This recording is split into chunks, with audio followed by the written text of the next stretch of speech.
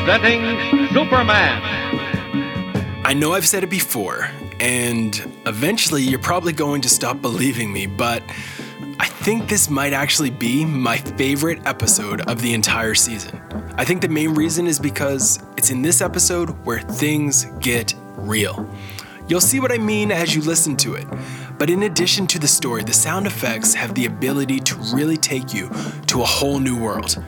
If you're not driving, if you're not listening to this while you're in the gym, I want to challenge you to do something. I want to challenge you to take in this episode with your eyes shut. It's not too long, but by closing your eyes, it might allow you to reimagine this episode in your own way, in a way that only your imagination can create. So close your eyes and let's get to it. This is Reimagine. And now, Superman, champion of the weak and the oppressed, trained visitor from interplanetary space, who has arrived on Earth to fight for the cause of justice, and in his disguise as Clark Kent news reporter, to investigate the ways and lives of men. When we last saw him, Kent was one of a small group, made up of the ambulance surgeon, the fire chief, the photographer from the Daily Planet, and the half-hysterical unknown girl, whom Kent, as Superman, had just rescued from the blazing inferno of the Sterling Tower. As she was borne off to the ambulance, the girl broke into wild, delirious cries of "Stop them! Catch them! Catch them!" and then lapsed again into unconsciousness. Today, as our story continues, Kent is waiting in a reception room of the hospital, hoping that the girl, whose identity is still unknown, will recover enough to tell who she is and throw light on the mysterious origin of the fire, which authorities are convinced was purposely set. But meanwhile, as Kent waits in the reception room, a powerful black sedan speeds through the night, far out of town on a highway for the west. Two men are tense in the front seat. One holds the wheel, while the other nervously turns the dials of the car's radio. Listen. Watch it, boy. Curve coming up. I'm not blind. I can see it. Hey! You have to do that. Listen, Joe. The more miles we put between us and the Sterling Tower, the better. And the quicker, the better, too. You think it's all over? Certainly it's all over. They'll never even find her, let alone catch on about us. What are you doing with that radio? Picking up the late news. Oh, what's the matter? Worried about your investment? We might hear something. Well, I can tell you one thing. North Star Mining went down. About 20 floors down. Don't be so funny. Yeah, and if that girl had ever got out with her story, it'd be lower than that. And us along with it. And at the moment, on all fronts, there are no further developments. Locally, interest still centers on the mysterious fire which destroyed the Sterling Tower early today. This is it, listen. Fire department officials are waiting to explore the ruins. To confirm suspicions, the fire was of incendiary origin. What's that? Stop the car. The only victim of the fire, who can throw light on this angle, is a former secretary employed by the North Star Mining Company. What? Company offices of the North Star Mining Company were on the 20th floor of the tower where the fire started, but the girl escaped under mysterious circumstances. She is now in a critical condition at the city hospital. Escape? She couldn't have escaped. Representatives of the district attorney's office are waiting to question the young secretary if and when her condition makes it possible. Question? Why? You hear that? Metropolitan Police are searching for two of the mining company's chief executives who have mysteriously disappeared. Bartley Pemberton, company's president, and Joseph Deneen, treasurer and vice president in charge of operations, both of whom are wanted for questioning. If they... What? Why'd you shut it off? We want to hear the rest of it. I heard enough, Joe. More than enough. Hey, Bob. Where are you going? What are you turning around for? Where am I going? Where do you think I'm going, you fool? But you're turning back. That I'm turning back. Right back where we came from. But you're crazy. We gotta get away. Can't get away. Not now. Not till we fix that girl so she can't squeal. Where did the guy say? City Hospital? What are you gonna do? Now listen, Joe. Pull yourself together. You're in this just as much as I am. I know, but... A couple of that girl's relatives, her cousin and her old uncle, that's you and me, are going to call on her the minute she's well enough and see her alone. We can't. They'll get us. Wait, Bob. Wait, nothing. We've got to get to her before she sees the DA. Now, hang on. Dr. Palmer wanted in surgery. Dr. Palmer wanted in surgery. Dr. Burns, report to 804. Dr. Burns, report to 804. Boy, a hospital sure does a rushing business in doctors. Hello there, nurse. Hello, Mr. Kent. Still waiting around? Oh, sure. I haven't anything else to do. Well, you're all alone now. Huh? What do you mean? Well, the man from the district attorney's office gave it up. Oh? He said to call him when the girl wakes up. How is she, nurse? Think she'll pull through all right? She's pulled through already. It was just shock and smoke. Well, then why can't I see her? Well, she's still a little upset. She woke up a while ago and said something about a car and some men. A car? Yes, I think that's what it was. I'd have called you, but she dropped off again. I thought she needed her rest more than you did your interview. Thanks, nurse. My pal. So she talked about a car, eh? Yes, and 2 men. Say, where are you going? Oh, just out on that sun porch. Get a little air. Now, listen, that sun porch is open. You'll catch your death of cold. Oh, no. I like the cold. Oh, all right. Suit yourself. You've probably got at least an hour, but whatever you do, don't leave that door open. I won't. She's right. It is cold. And what's a little thing like cold to Superman? I knew I'd find out something if I hung around here long enough. 2 men in a car, eh? Not much to go on, but I have an hour or so to look. 2 men in a car. And if they had anything to do with that fire, they're heading away from town. Wonder if they're the officers of that North Star Mining Company, Pemberton and Deneen.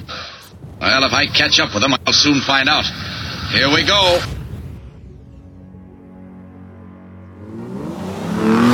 What? The red lights. Don't want to get us picked up now, do you? Shut up and keep your head. We're turning in at this parking lot. Where's the hospital? It's right around the corner. I'll ask the attendant to make sure. Here he comes. Evening, gentlemen. Okay, Mac. How much to park? 50 cents for the first hour, dime for every hour extra. We won't be over an hour. Oh, where's the city hospital? Straight down the avenue. First block to the right. You can't miss it. Don't worry, we won't miss it. Yeah, we won't miss her either. Come on, oh, it's later than I thought. We better step on it. What if the DA got there first? We'll worry about that when we have to. Remember now, I'm her uncle and you're her cousin who she hasn't seen for days. All set? Listen, are you sure Come on, don't get chicken-hearted. Make it good. Short and snappy. Okay.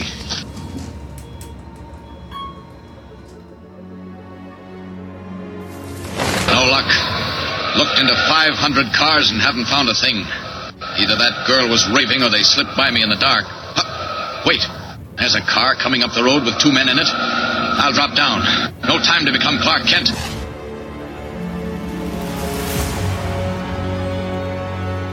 Here they come. I'll stand in the middle of the road. Oh, they're not going to stop. They're swerving. But I'll stop them. Hey, what? It's a police car. The last people in the world I want to meet right now. Hey, you, what's the big idea? You're trying to wreck us? Hey, come back! Flash, he's flying! Up in the air! Fire! Fire! Hey, come back! Up in the air! Fire! Fire! Nice shooting, officer. One of those bullets bounced off my chest. Sorry, I can't wait to explain. Gotta get back to that hospital. Wasted enough time. That girl's probably ready to talk now. So long. Back to the city.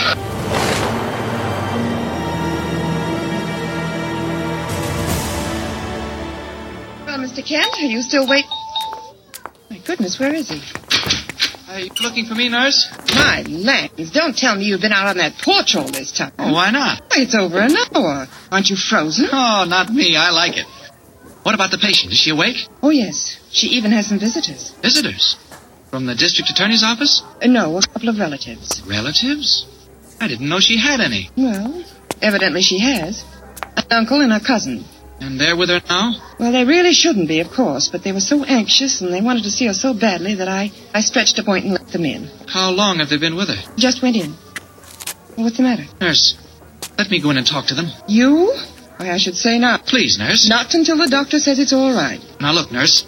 I'll tell you what I'll do. I'll put your picture in the paper. How's that? You can't do that. I will, I promise. A picture and a nice little story. How about it? Well, you stay here till I call you. I'll see how she is. 2 relatives. This is the first time they show up. When the girl's been here over 12 hours and every paper in town's full of the story. Something mighty queer about this. Somebody screamed. The supervisor! Where's the supervisor? Call Dr. Peters quick! Orderly! Orderly! Which way do they go, Miss King? Dr. Peters, where is he? Call him somebody! Hey, what's going on? What happened? Say, mister, 2 men. They were in one of the rooms. Anybody go through here? No, I haven't seen a sign of them. Hey, wait. What did they do? Nurse says they stabbed a girl. Hey there! Stabbed a girl? Nurse! Nurse, where are you? Mr. Kent, those men. They weren't her relatives. They went into a room and stabbed her. Stabbed her? The doctor. Miss Gray, where's Dr. Peters? Nurse, how badly is she hurt? Is she dead? I don't know. She's unconscious. Miss Gray, come in here and help quickly. Oh, thank heavens, Dr. Peters. Yes. Here, doctor.